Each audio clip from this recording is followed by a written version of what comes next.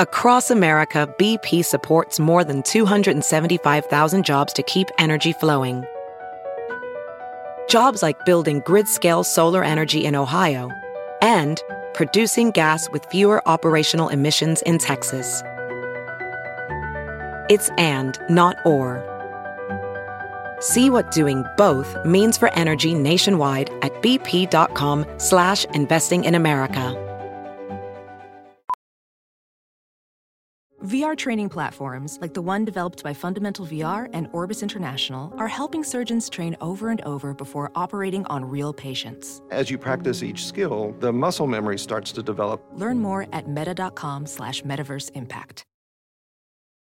The following podcast is a Dear Media production. Welcome to Raising Good Humans. I'm Dr. Eliza Pressman, and I'm so thrilled to welcome back my dear friend and colleague, Dr. Tina Payne Bryson. She is the co-author of the most amazing New York Times best-selling books with Dr. Dan Siegel, The Whole Brain Child, No Drama Discipline, The Yes Brain, The Power of Showing Up, and she is also the author. If you have a baby, you've got to run out and get this, The Bottom Line for Baby. We wanted to have a conversation about helping explain the science and keep true to the science that we know about parenting and child development and get rid of kind of the noise that happens when the science gets translated in ways that are confusing or make the pendulum swing too far in one direction or the other. And we thought, why not have that conversation with all of you? If you enjoy this episode, don't hesitate to subscribe, rate, and write a little review. To support the show, please go to dreliza.bulletin.com and sign up for my subscription. There's a free subscription with articles that are expanding on conversations that are helpful tools. And if you just don't have time for listening and want to skim something, just depends on your mood. And for premium subscribers, I have a course starting in May that is exclusive to premium subscribers that's going to bring practical parenting tools merged with an introduction to mindfulness. And I think it's going to be really cool and fun and intimate so that we can really get to know each other. That's dreliza.bulletin.com, and it's for my premium subscribers. It's totally accessible. It's $4.99 a month. And I'm looking forward to more opportunities to communicate with everybody. You and I talk all the time about, well, we talk about a lot of things, but we talk a lot about the things we wish we could just like say out loud or straighten about some of the misunderstandings and the science, and not even in the science, but in the translation of science and the translation of the sometimes wonderful, sometimes not so wonderful soundbite universe of social media and parenting. And so we've often said we should have this conversation on the podcast so that other people can participate in this conversation. So we're doing it. Let's do it. And the first thing that came to mind to me was the article that both of us saw in the New Yorker that was talking about the harm of gentle parenting. Yeah, the title was The Harsh Realm of Gentle Parenting. It's a great title. She's a great writer. It's a great title. And I think it was an important conversation to have because there have been a lot of misunderstandings and religion that's been going on in parenting. But the thing that struck me in that article was that much of this stuff that seemed like it was uncovering a truth is actually just authoritative parenting. Yes. Right? Yeah. And I think what's so interesting is, obviously semantics matter, like how people define things matters, right? But I thought it was really interesting in the article, kind of talking about how people call this like gentle parenting. It's kind of an umbrella term for a pretty nebulous thing. It means a lot of different things to a lot of different people. But what she was talking about in the article was, there's this kind of movement centering on acknowledging kids' feelings. This is like what she said in the article, acknowledging kids' feelings and the motivations behind the challenging behaviors as opposed to correcting the behavior. And this is where I think there's like a gap, right? There's a gap in thinking This is the about, one. yeah, we got to talk about this. And actually, I did my dissertation on this like 20 years ago. It is authoritative parenting gone far. To permissive. Yeah, it just moved. Exactly. Right. And I'll say too, I feel, I've always said any approach, even if it's a really good, wonderful, positive, science-based one, taken to a literal and extreme only way is always bad. And I've never seen it not be bad. And I feel a little bit responsible, sort of, I feel like in the Whole Brain Child and No Drama Discipline, Dan and I pushed the pendulum a lot towards this idea of tuning into the mind, along with a lot of other people, tuning into the mind behind the behavior and acknowledging the child's feelings and giving words and narrating children's experiences. And we talk about chase the why. But here's the problem. We still are really confused in that we think about strict punitiveness and not paying attention to the child's emotions as one side of a single spectrum. And the other side is this gentle parenting, where we're like all about the child's experience and it's completely child-led and it's all these things. It's not, they are not opposites of one dimension. They are two separate dimensions. Yeah. Exactly. That is what we really want to highlight in this conversation, right? Like, and I think what you and Dan did that was so critical is that you made part of the whole world of parenting outside of obviously the textbooks and academia, aware of attunement and connection and in language that actually spoke to parents. And then as a result, it also spoke to so many clinicians. And then it spoke to so many people that I think it got retranslated a gazillion different ways. And so you get people that translate it as setting a boundary is shaming, or having one part of the dimension that is not about attunement is somehow creating a disconnect and therefore not part of that kind of way of being. And so it wasn't really that I think you were swinging the pendulum that way. I think you were highlighting the part of child development that previously had gotten less attention, which was the power of that attunement and connection. And then I think people read it, some people, as that is the only thing, and that somehow it is separate from instead of in concert with boundaries and limit setting. It's just bizarre because it never said that. I 100% stand by the push that I think we needed to move towards tuning into the interior life of our children, tuning into our own interior life. But where things have gone wrong is the pendulum has swung so far that people have misunderstood a couple of big things. One big thing is what we're talking about tuning into the child's feelings, and really like being curious behind the behaviors, understanding that a lot of behaviors are a stress response and are not within a child's control. That does not mean that we are deferring to the child, that we are always child-led, that we should be held hostage to the child's emotions. This does not mean that we never say to our children or that we're going to do harm to them if we say, put your shoes on. Like, it's okay to give a child a command. It is, I think, and based on what I know from the science. So that's one way. I think it's just gotten, where we're held hostage to the child, like, oh, you don't want to put your shoes on. Oh, you are doing something else and it's really hard to stop doing something that's fun. And I know you really don't want to put them on. And then what I think some of this does is it stays with it. And then you're sitting there for 30 minutes having a reflective dialogue with your child about their feelings about putting their shoes on. That is never what I have recommended. Right. I think it's perfectly appropriate to say to our child, you're so disappointed about having to stop what you're doing and you don't want to put your shoes on. And it's time to put your shoes on.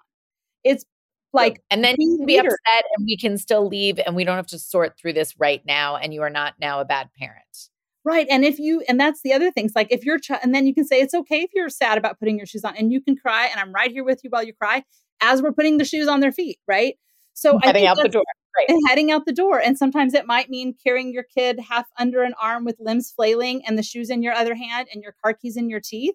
And, and that's the other thing that I think has been a misunderstanding, besides thinking we have to be held hostage to the child's emotion and defer to them and stay in these reflective dialogues. The other thing is that I think people have really misunderstood that if we say to our kid, oh, it's okay, or we say, put your shoes on, or we don't stay completely calm all the time, that we're bad parents. None of that is true. Right. And so we've just gotten really confused about what this is about. So in a way, Aliza, so let's just get really clear. When we're talking about authoritative parenting, this is where it's not the two opposites of one dimension like we talked about. It's two separate dimensions. One is where we're really high on limits and boundaries and expectations and structure. And we're also really high on emotional responsiveness and attunement and connection. And really the science for decades and decades and decades and decades still supports that, which is called authoritative parenting. What I kind of want to do is, in the article, Jessica Winter talks about how that is still the primary kind of progressive dominant approach to parenting. I want to kind of say there's a place between, so according to that kind of school of thought and that research, it is a lot of emotional attunement and emotional responsiveness, but in the kind of typical way we think about authoritative, it does allow for positive and negative reinforcement and even punishment. And so what I want to do is, can we coin a new term? I don't know what it is, but it's almost like the progressive authoritative parenting. So what I want to say now is, yes, we want to be high on all those limits and boundaries, and we want to be high on emotional responsiveness, but it doesn't have to be with the old set of tools that we knew. It doesn't mean you have to give timeouts. It doesn't mean that you have to give, put kids on restriction or take away toys. You don't have to do those things. If you do those things, you're probably not doing too much harm anyway. But we have new and more science-led tools to help us rethink what consequences are, what they could be, other ways of building skills. So it's almost like limits and boundaries that don't necessarily have to involve, and I think shouldn't involve, punishment. So we almost need a term that's sort of between this gentle parenting / permissiveness and the old way we thought about authoritative parenting. It's almost like a 2.0 authoritative around the limits and demands thing, where we rethink based on what we know more now from science about kids' nervous systems, and we know more about development, to rethink how we handle limits and boundaries. So that's kind of what I would advocate for, is sort of a authoritative 2.0, where we're rethinking what that means in terms of the limits and boundaries, how we reinforce them, and how we think about ourselves as disciplinarians. For those of you who haven't heard the technical from the science terms, permissive, authoritative, and authoritarian and neglectful, we're skipping neglectful parenting style. But for those of you who haven't heard it, what Tina just explained is exactly sort of the gold standard for whatever that means, that authoritative space of holding the limits, boundaries, and the sensitivity. And then permissive is having lots of sensitivity and attunement, but not the other side of it. And the reverse with authoritarian is controlling, because I said so, limits, and none of the sensitivity. And so I think that two of the things that you said, I mean, the authoritative 2.0, I love that, because it's true. You can still hold on to the very real, I think this really wild thing that calling any of this revolutionary is bizarre, because it's actually held true for decades now, that the attunement, sensitivity, and connection is held up as highly as the boundaries and limit setting. It's not an or, it's a plus. It's a plus. Yeah. And yet we're still talking about basically that and naming it all sorts of different things. But when it gets misused and misinterpreted, it truly is just permissive because of that. And so I think the frustrated conversation is enough of this, let's go to authoritarian. But really, it's just grabbing hold of authoritative parenting in its true form, which is it does have both of those components. And we can, of course, reevaluate how we define setting limits. And as you said, punishment and consequences and any of those things in the context of the toolkit being updated the same Right. way your kitchen tools are updated and Exactly. anything else with science.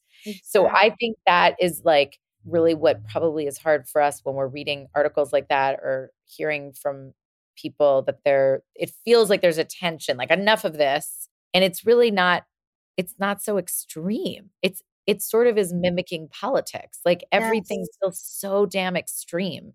Yes. And most things are not so harmful or so amazing. And you're probably like, you probably don't have as much control as you would like. I mean, we know you don't. So it almost feels like parenting is now politicized in that way. Yeah. I love what you just said there. It is. It's like an extreme version. And I think the way, like in the article, it was saying, what gentle parenting does is it gives choices versus orders. Okay. And yes, strategy number one in the whole brain child is connect and redirect. Okay. Yes. We want to emphasize choices and connection and all those things. It doesn't mean you can't give an order also. Like, why are we saying it's this versus weird this? thing. Totally. It's all about what frickin' works without doing harm, right? Like when you have a 3-year-old and if you have the option to give a choice and your child responds well to the choice in that moment and you can avoid a tantrum, great, offer a choice. If you can't offer a choice, like I'm not going to give you a choice about whether or not you have to have a shot at the pediatrician. Like that's not a choice. Like you're doing this, and I'm going to show up for you and be there with you and comfort you and all of those things. But I've had parents say to me like, I don't want to do a whole reflective dialogue and puppet show to get my kid to put their effing shoes on. And that is real. And that's what we need to get back to is a little bit more authentic, practical kind of stuff. These are things that guide us. But what is happening is that parents feel like if they give an order instead of giving a choice, or if they don't talk to their child about their feelings about every micro moment throughout the day, that they are not measuring up. And that is not true. Every kid is different. Every developmental stage is different. Every parent is different from moment to moment. We have to do what works and not measure ourselves by this funky, extreme thing that we shouldn't even be holding ourselves to anyway. And you know what? If you say to your kid, and that's the other thing too, is like, we think we have to be like calm and use this like therapist voice with our child every moment. Like that's not authentic. That's robotic and frankly weird. How about we just are like, try to stay as regulated as we can. When we're not, we say to our kid, you know what? I wish I had done that differently. Will you forgive me? I'm sorry. Can I have a do-over? And you just move the heck on. Move along. We can't like this is not real. What people think they're supposed to be doing is not real. And now a quick break so that I can tell you about my sponsors, ZocDoc. No one knows what you're looking for in a doctor better than you do, and no one is better at giving you the tools to find the perfect doctor for you than ZocDoc. The people who created ZocDoc found a major pain point in healthcare, which is that it's really hard to find a good doctor, one that takes your insurance and that has availability, and it can be very overwhelming. So that's what ZocDoc did. They found an easy way for booking, an easy way to make sure that these amazing doctors that do take your insurance are available. Then you can take your time to only focus on researching the doctors that are in your network. ZocDoc can put you on the path to see doctors who are right for you, and you don't have to just hunt down Aunt Shirley's cash-only chiropractor. By the way, I did have an Aunt Shirley and a Grandma Shirley, or the dentist your coworker recommended who's out of your network. ZocDoc is a free app that shows you doctors who are patient-reviewed, they take your insurance, and are available when you need them. You can read up on local doctors, get verified patient reviews, and see what other real humans had to say about their visit. Go to ZocDoc.com, choose a time slot, and whether you want to see a doctor in person or do a video visit. And just like that, you are booked. Finding the doctor that's right for you and booking an appointment that works for your schedule is so important because you have to go to the doctor. And sometimes these inconveniences actually make you avoid the very important medical checkups you need. Go to ZocDoc.com/humans and download the ZocDoc app for free, and then start your search for a top-rated doctor today. Many are available within 24 hours. That's ZocDoc.com/humans, ZocDoc.com/humans. As parents, everybody knows that time is precious. And not only do our kids grow up in the blink of an eye, but we very rarely have time for ourselves. We certainly aren't getting the regular sleep we need. Being able to reach a state of calm and chill before bed is just vital, not just for our current sanity, but our long-term health. That is why I need a little something to help me in my routine to fall asleep.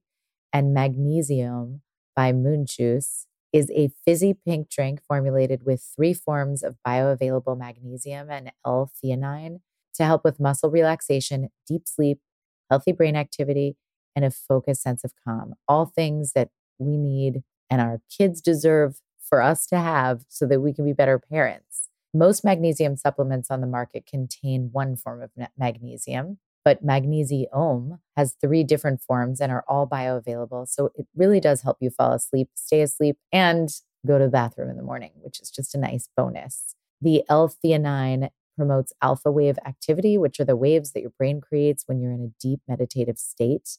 They call it meditation you can sip.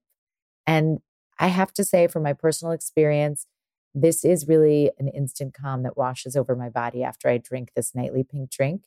So if you find it difficult to find a moment of quiet in your home, use this as a body hack, because especially for those of you who are getting a little bit, older phase, it really helps you fall asleep.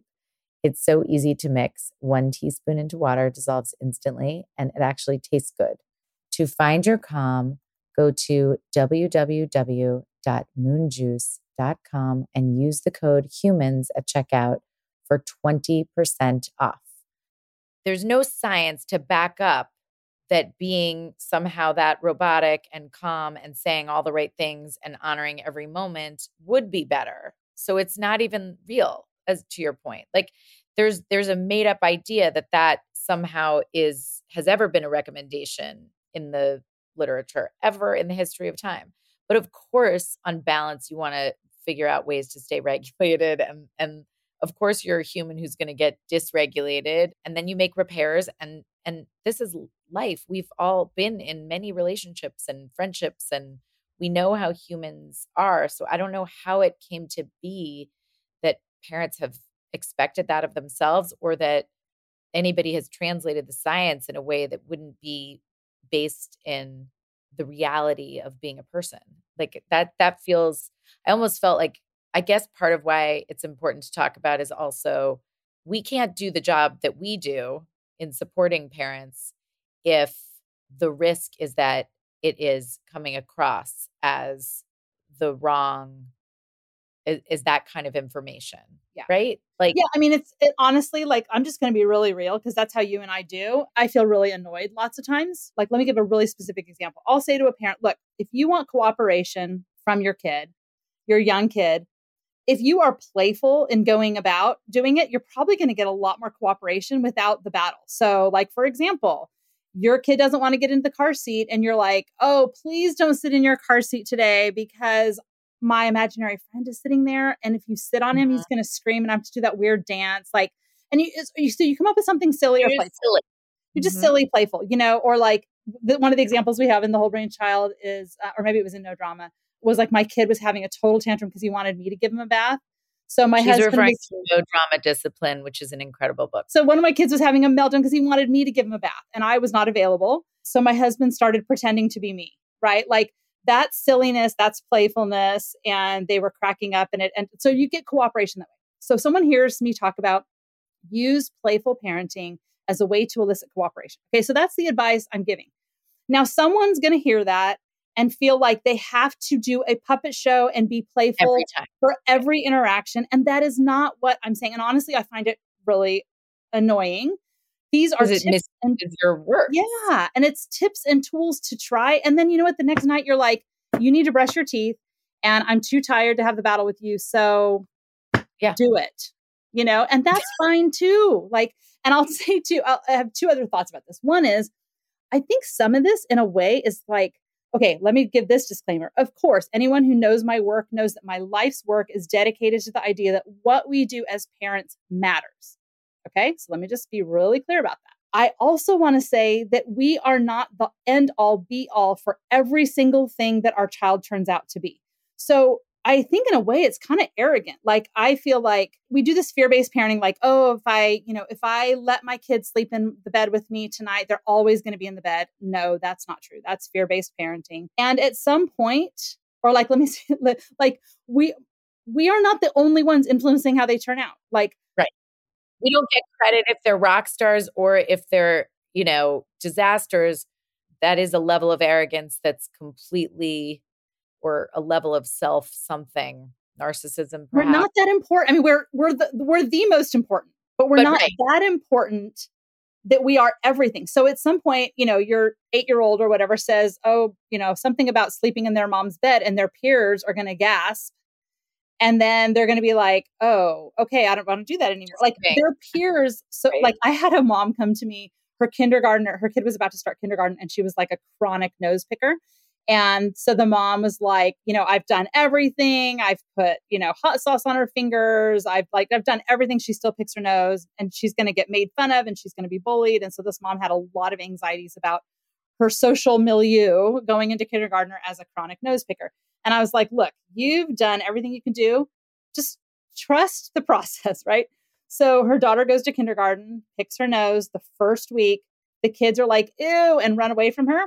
Guess what? She's still picked at home, but not at school. Their peers socialize them.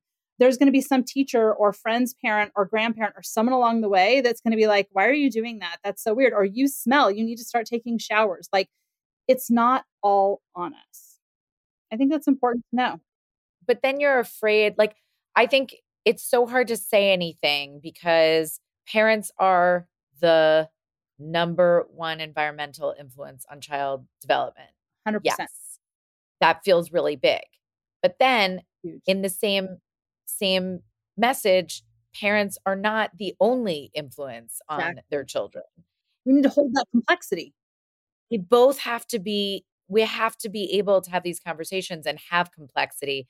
And when people want an extreme, it's much sexier and it definitely gets more visibility.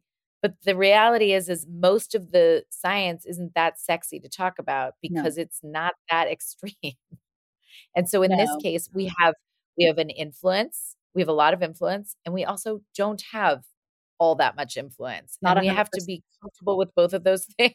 Exactly. And so that's why it also feels like there is this sense, there's a pressure for parents to be like, I don't care. There's all this parenting nonsense. It's too much. Let's just let go of all of it, to the extreme of being so panicked and feeling so distressed because you didn't do the exact right thing, or because your mom said, praised your child for how they look instead of the process that they were doing with their puzzles, or whatever it is that is, capturing your self-consciousness.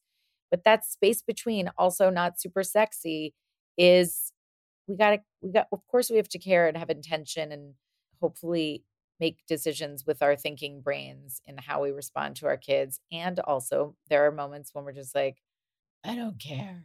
Just do your thing. Like that has to be okay. Yeah. And I'm not, I know it sounded like I'm knocking gentle parenting. I'm a big fan of gentle parenting. In that article, they talked about Mona Delahook's new book, which I adore. I love that book so much. And they're, mindful parenting. Yes. Respectful parenting. Yes. Intentional parenting. Yes. I'm a fan of all of it. But what I'm saying is, let's not go to this extreme. Like, let me give a really specific example. There's no one way. So let's say people, like, here's a question I get all the time. Okay, what do you do if your kid's really disrespectful to you? How do you handle that in the moment, right? So if my kid's like, I hate you, you're so stupid, and they're coming at me and attacking me. You know what? There are lots of good ways to respond to that. One way is to say, here's the gentle parenting way, which is to say, okay, my child is having a stress response. Their brain is not yet fully developed, and they don't yet have the same emotional breaks. So I'm going to co-regulate. And I'm a big fan of this response. You've heard me talk about it a million times across my lifespan or my career. So in that moment, the way I might respond from that approach is to say, oh, buddy, I can see you're having such a hard time right now. You're so angry. How can I help? What do you need?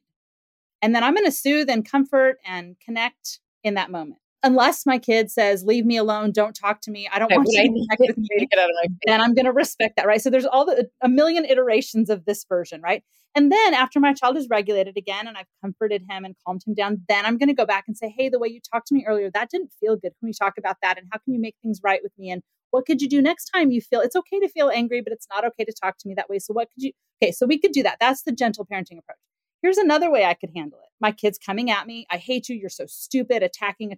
I can say, I can see that you're having a really hard time right now, but I don't let anybody talk to me that way.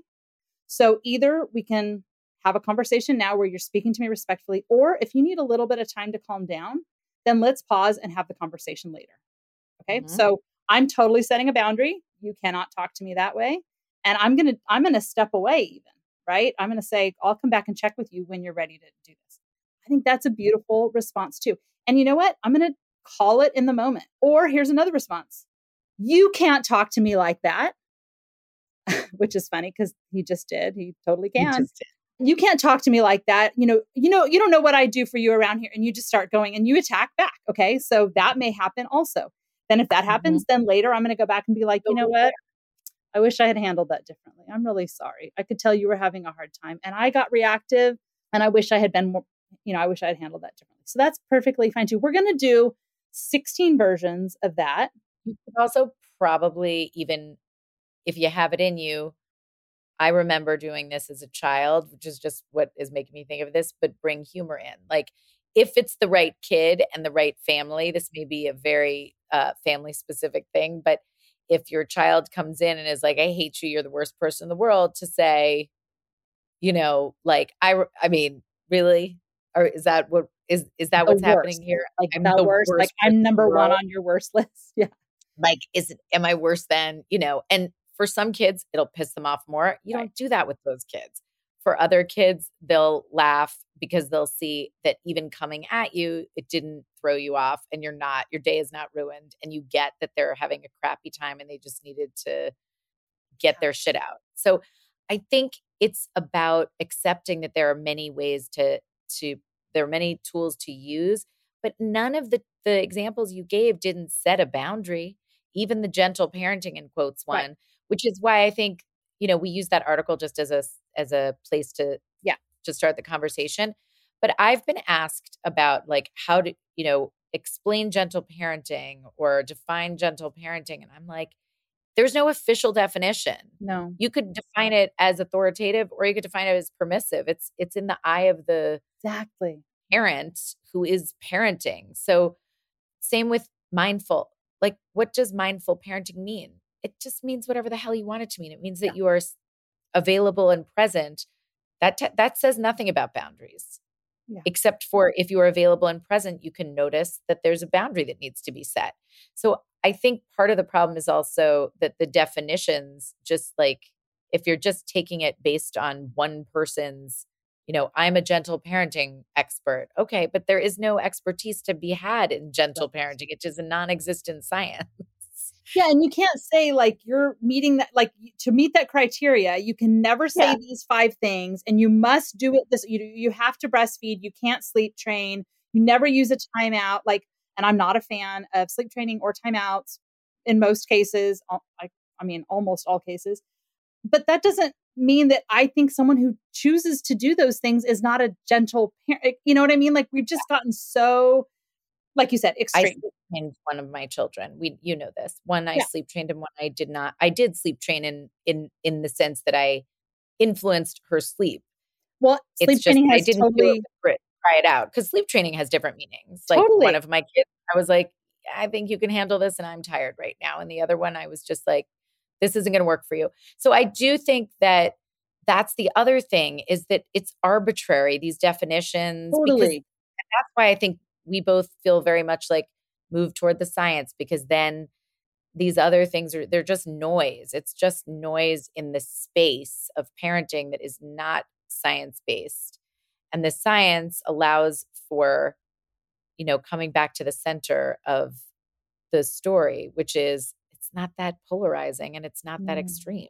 It's so much more about how you as the parent feel comfortable parenting, given the way you were raised and given what your needs are and what your child's needs are. So I think that's true too, is like, why is gentle parenting is neither good nor bad. It's just it's not a specific thing to criticize or compliment. I think that might've been also my one question, because I did think that article was great at acknowledging that we have taken culturally, we've taken some extremes in parenting, but even naming it as mindful, gentle, respectful, it's like all made up shit. Like, I don't even understand that. I think we could give it a new name. It's all nonsense. That's kind of how I feel, but I don't know what that means, other than don't cling to the parenting as a religion or a title of a type of parenting. You're just being a parent. Well, and I think, obviously experts like us, we really do need to be as precise as we can. And actually, like I missed when I said there, sleep train, I should have said cry it out, because sleep training, I'm a big fan of, and whatever. So I wasn't precise with my language there, but then someone might hear that and think that they, can't do anything to influence their, so right. What I'm saying to you is, listen to the experts. And this is a big theme in my work as well. And I know yours too. Like, trust your instincts, trust your baby, trust your child, trust development, have some influence, but we don't have to be so precious about every single definition or meaning. Like, take things in context for your particular child and your particular, you. I think it's your particular you, whatever. Okay, there's a book title. I have no idea what the book would be about, but I think, and we could do a whole other podcast on this. In fact, I hope we do talk about what we are absolutely certain about. Like, what are the things that would be our like crucial, like we could play like ping pong or volleyball here, where we could just go back and forth. And I bet there'd probably be less than 5 things that you and I, or maybe, somewhere around there, that we feel 100% absolutely 100% listen to what I'm saying. I'm absolutely certain about this, and everything else, whatever, we're doing that next month. Okay, for sure. But that is important because of what you said, like with your kid, like throwing in humor. Okay. So I'm going to tell something kind of, I don't know, I might be judged for this, but this is all about being real, right? So I have these 3 boys, and they're all actually hilarious people. They're very funny, great sense of humor. And my middle one has, I have this book that I wrote with Dan Siegel called No Drama Discipline. And he has his own manuscript going called Full Drama Discipline. I may have mentioned this before. And anytime I do or say something that he thinks is really bad parenting, it goes in the manuscript, right? So, but sometimes it's like, here's the deal, is like, my kids know they cannot lose my love, that I will show up my very best for them at any point, especially when they're having a hard time, that I've got them. They are completely safe, like some basics, right? So that in the moment when my kid does or says something kind of shitty, and I'm like, you're the worst. Like, what in the hell? Like, you're the worst. And then my kid will look at me with this like look on his face, because he knows what he did was terrible. And he'll be like, full drama discipline. But like in the moment, like if someone heard me say to my kid, you're the worst, like that would sound so terrible.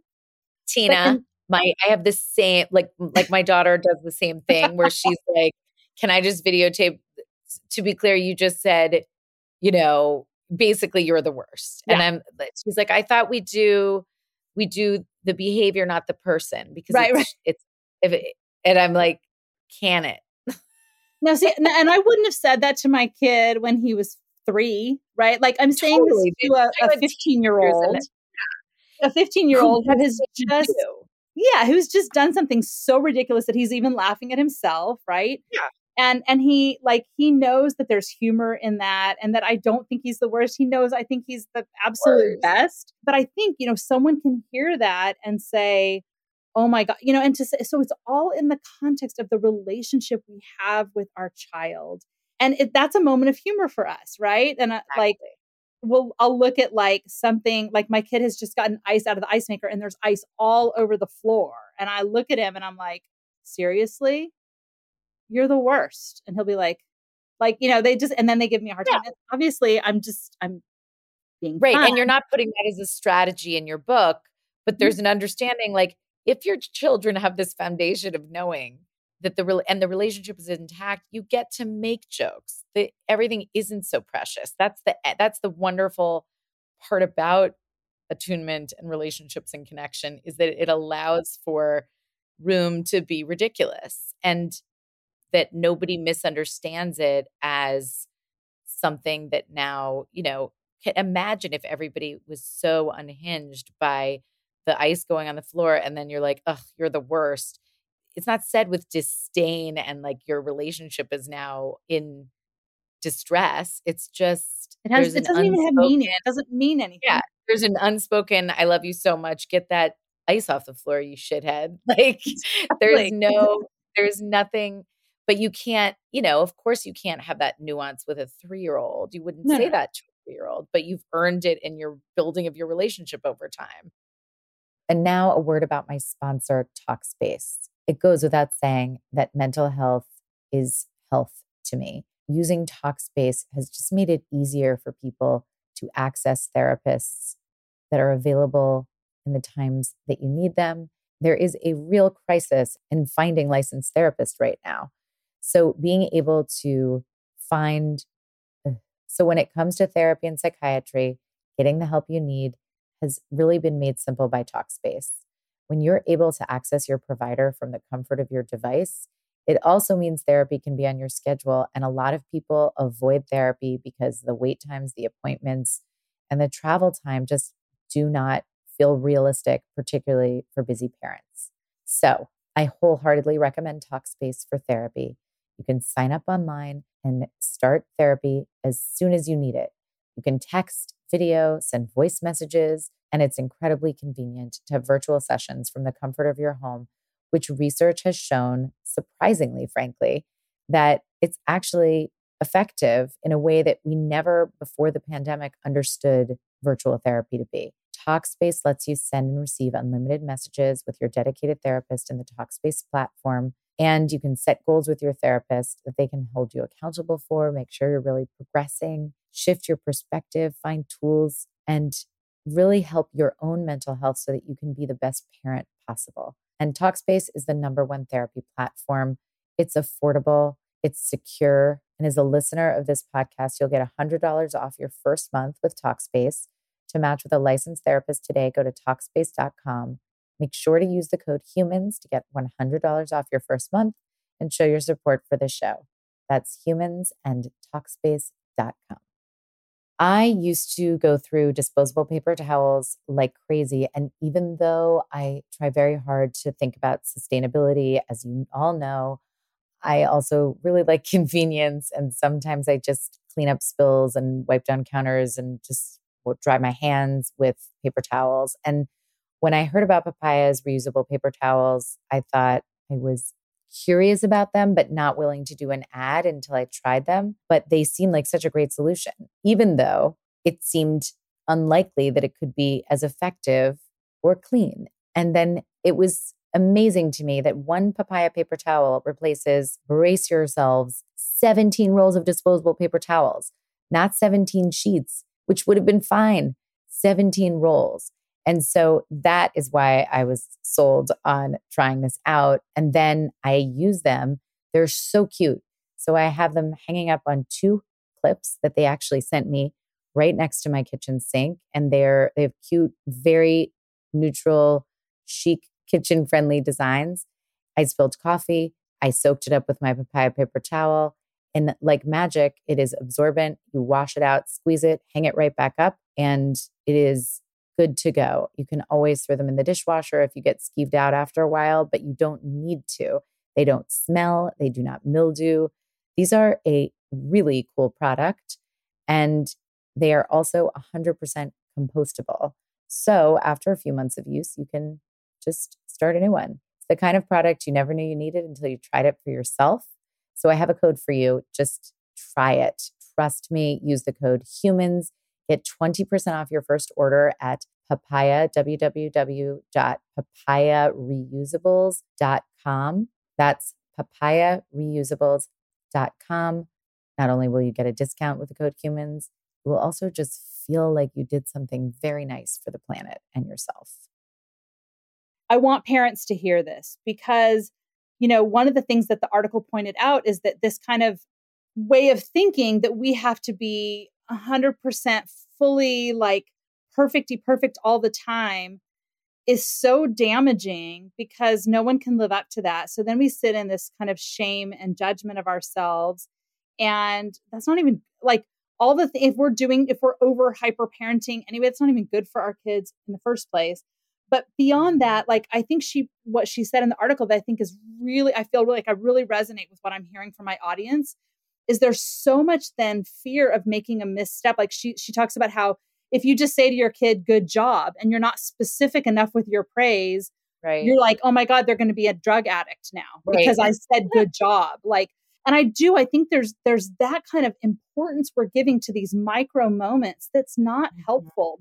And so if we say to your kid, oh, you're fine, you're okay, or we say, like, good job, or we aren't having a reflective dialogue about putting the shoes on for the length of time that the child wants to process the emotion when you're late to the doctor's office, like that you're doing something wrong. And so I tell that story and to say that you're not going to mess your kid up if you say good job. Like, obviously, yes, we know that the science says be aware that more specific is better. On a good day, if you're in a great mood and you remember, that's the only reason to know this information. But it's not to take those moments that are perfectly natural where it's this thing where you're going to say good job instead of good job tying your shoe with your left hand.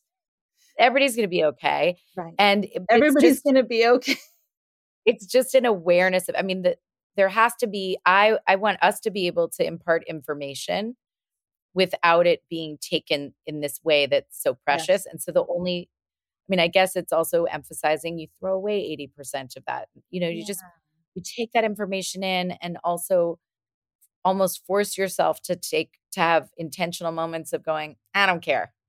I don't care what the science says. I don't care, but I'm just going to do what I'm going to do because that's also part of the exercise is just like getting comfortable blowing it.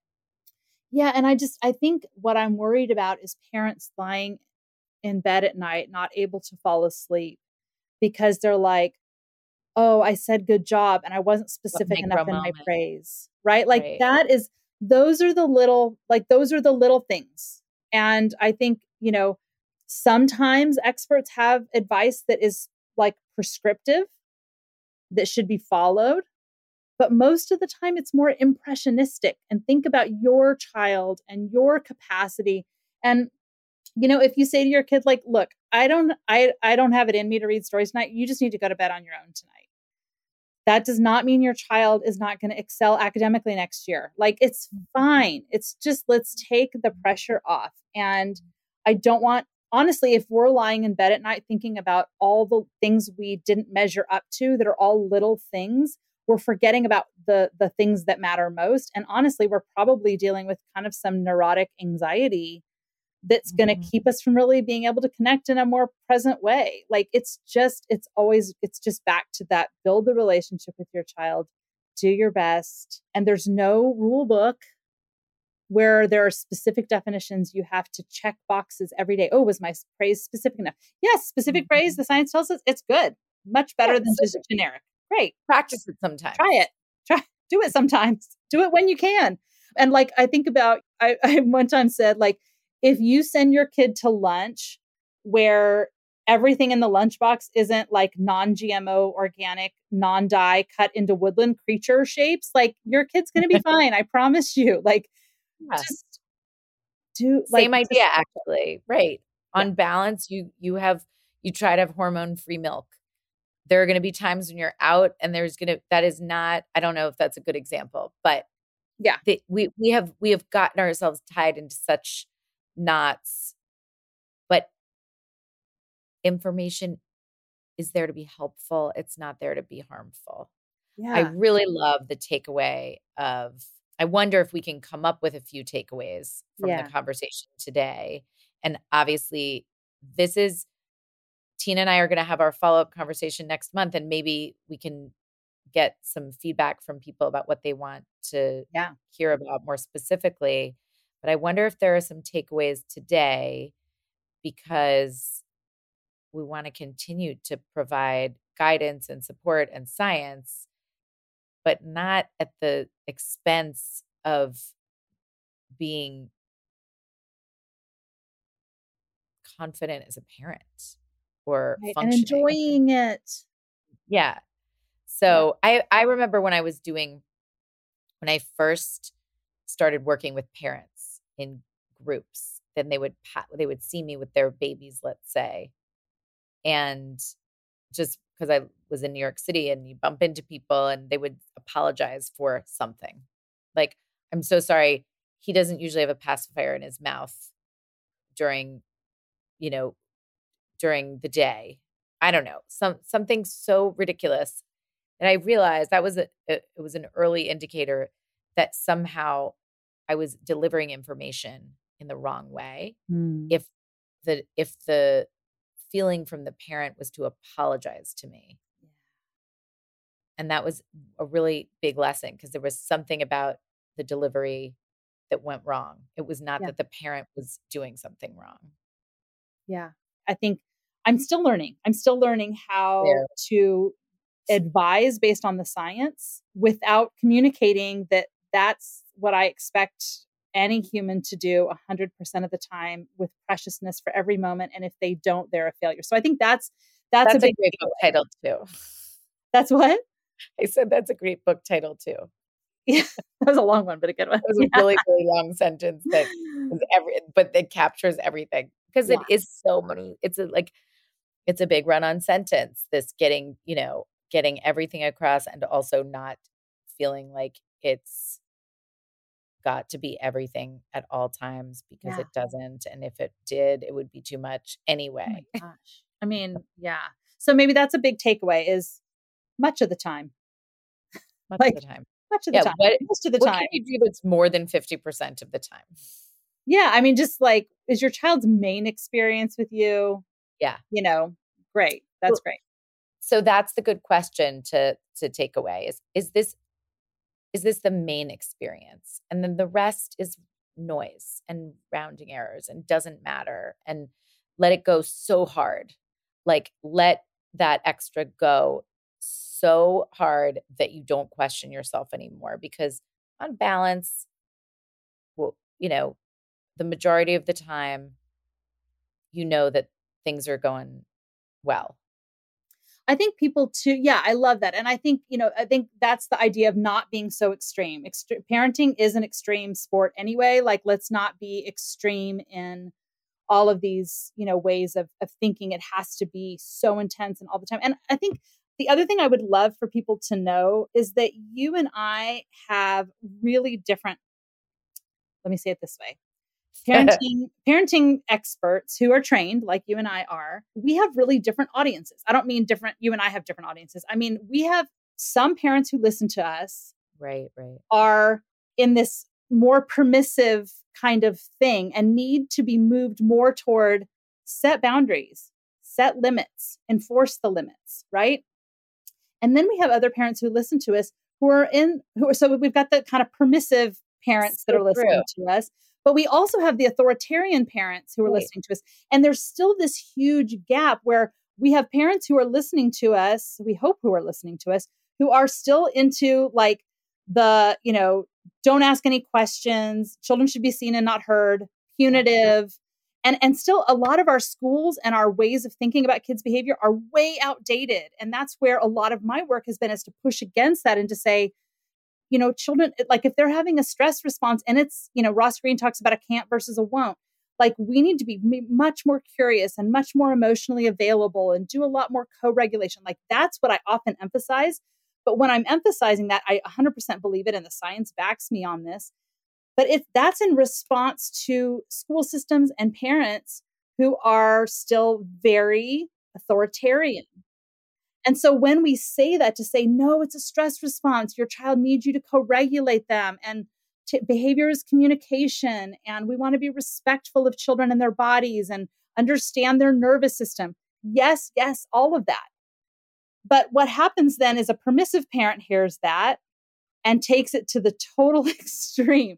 That's such a great point, because we have to in our work when it's more specifically with individual family, you have to target your conversation in the direction that is most useful for that particular family. Yeah. But when you're talking to large groups, you have to, and the takeaway here is figure out what direction you bend in.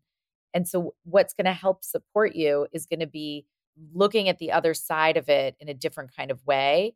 Yeah. But if you already bend if boundary setting is just so challenging for you, you probably have to stop listening to the nervous system conversations and the connections because it's going to fuck with your head, excuse my language, but it's going to mess with your head and you're going to think, oh God, I think I'm messing with my kid right now because I just told them they have to get their shoes on and I didn't really think about how they might feel if there are shoes on their feet when it's, time for school, when they really wanted freedom of their toes. Like, you're not the right audience of the conversation about the nervous system. Yeah. You really need to feel a little bit less, and on the other side of it, if you bend in the direction of controlling and because I said so, it's maybe not great to talk so much about how important structure and boundaries and limit setting is, because you might forget the other side of it. So you're totally right. And it's such a good point. In our work day to day,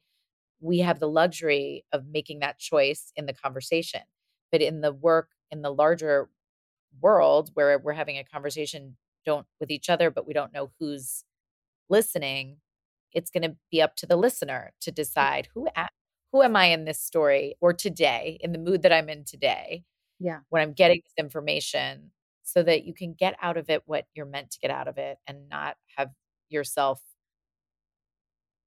turned around over it.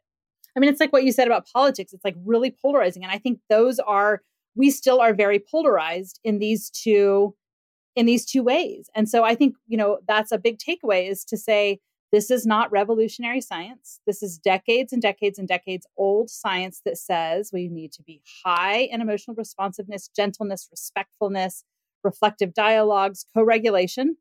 And we want to be really high in boundaries and limits and structure.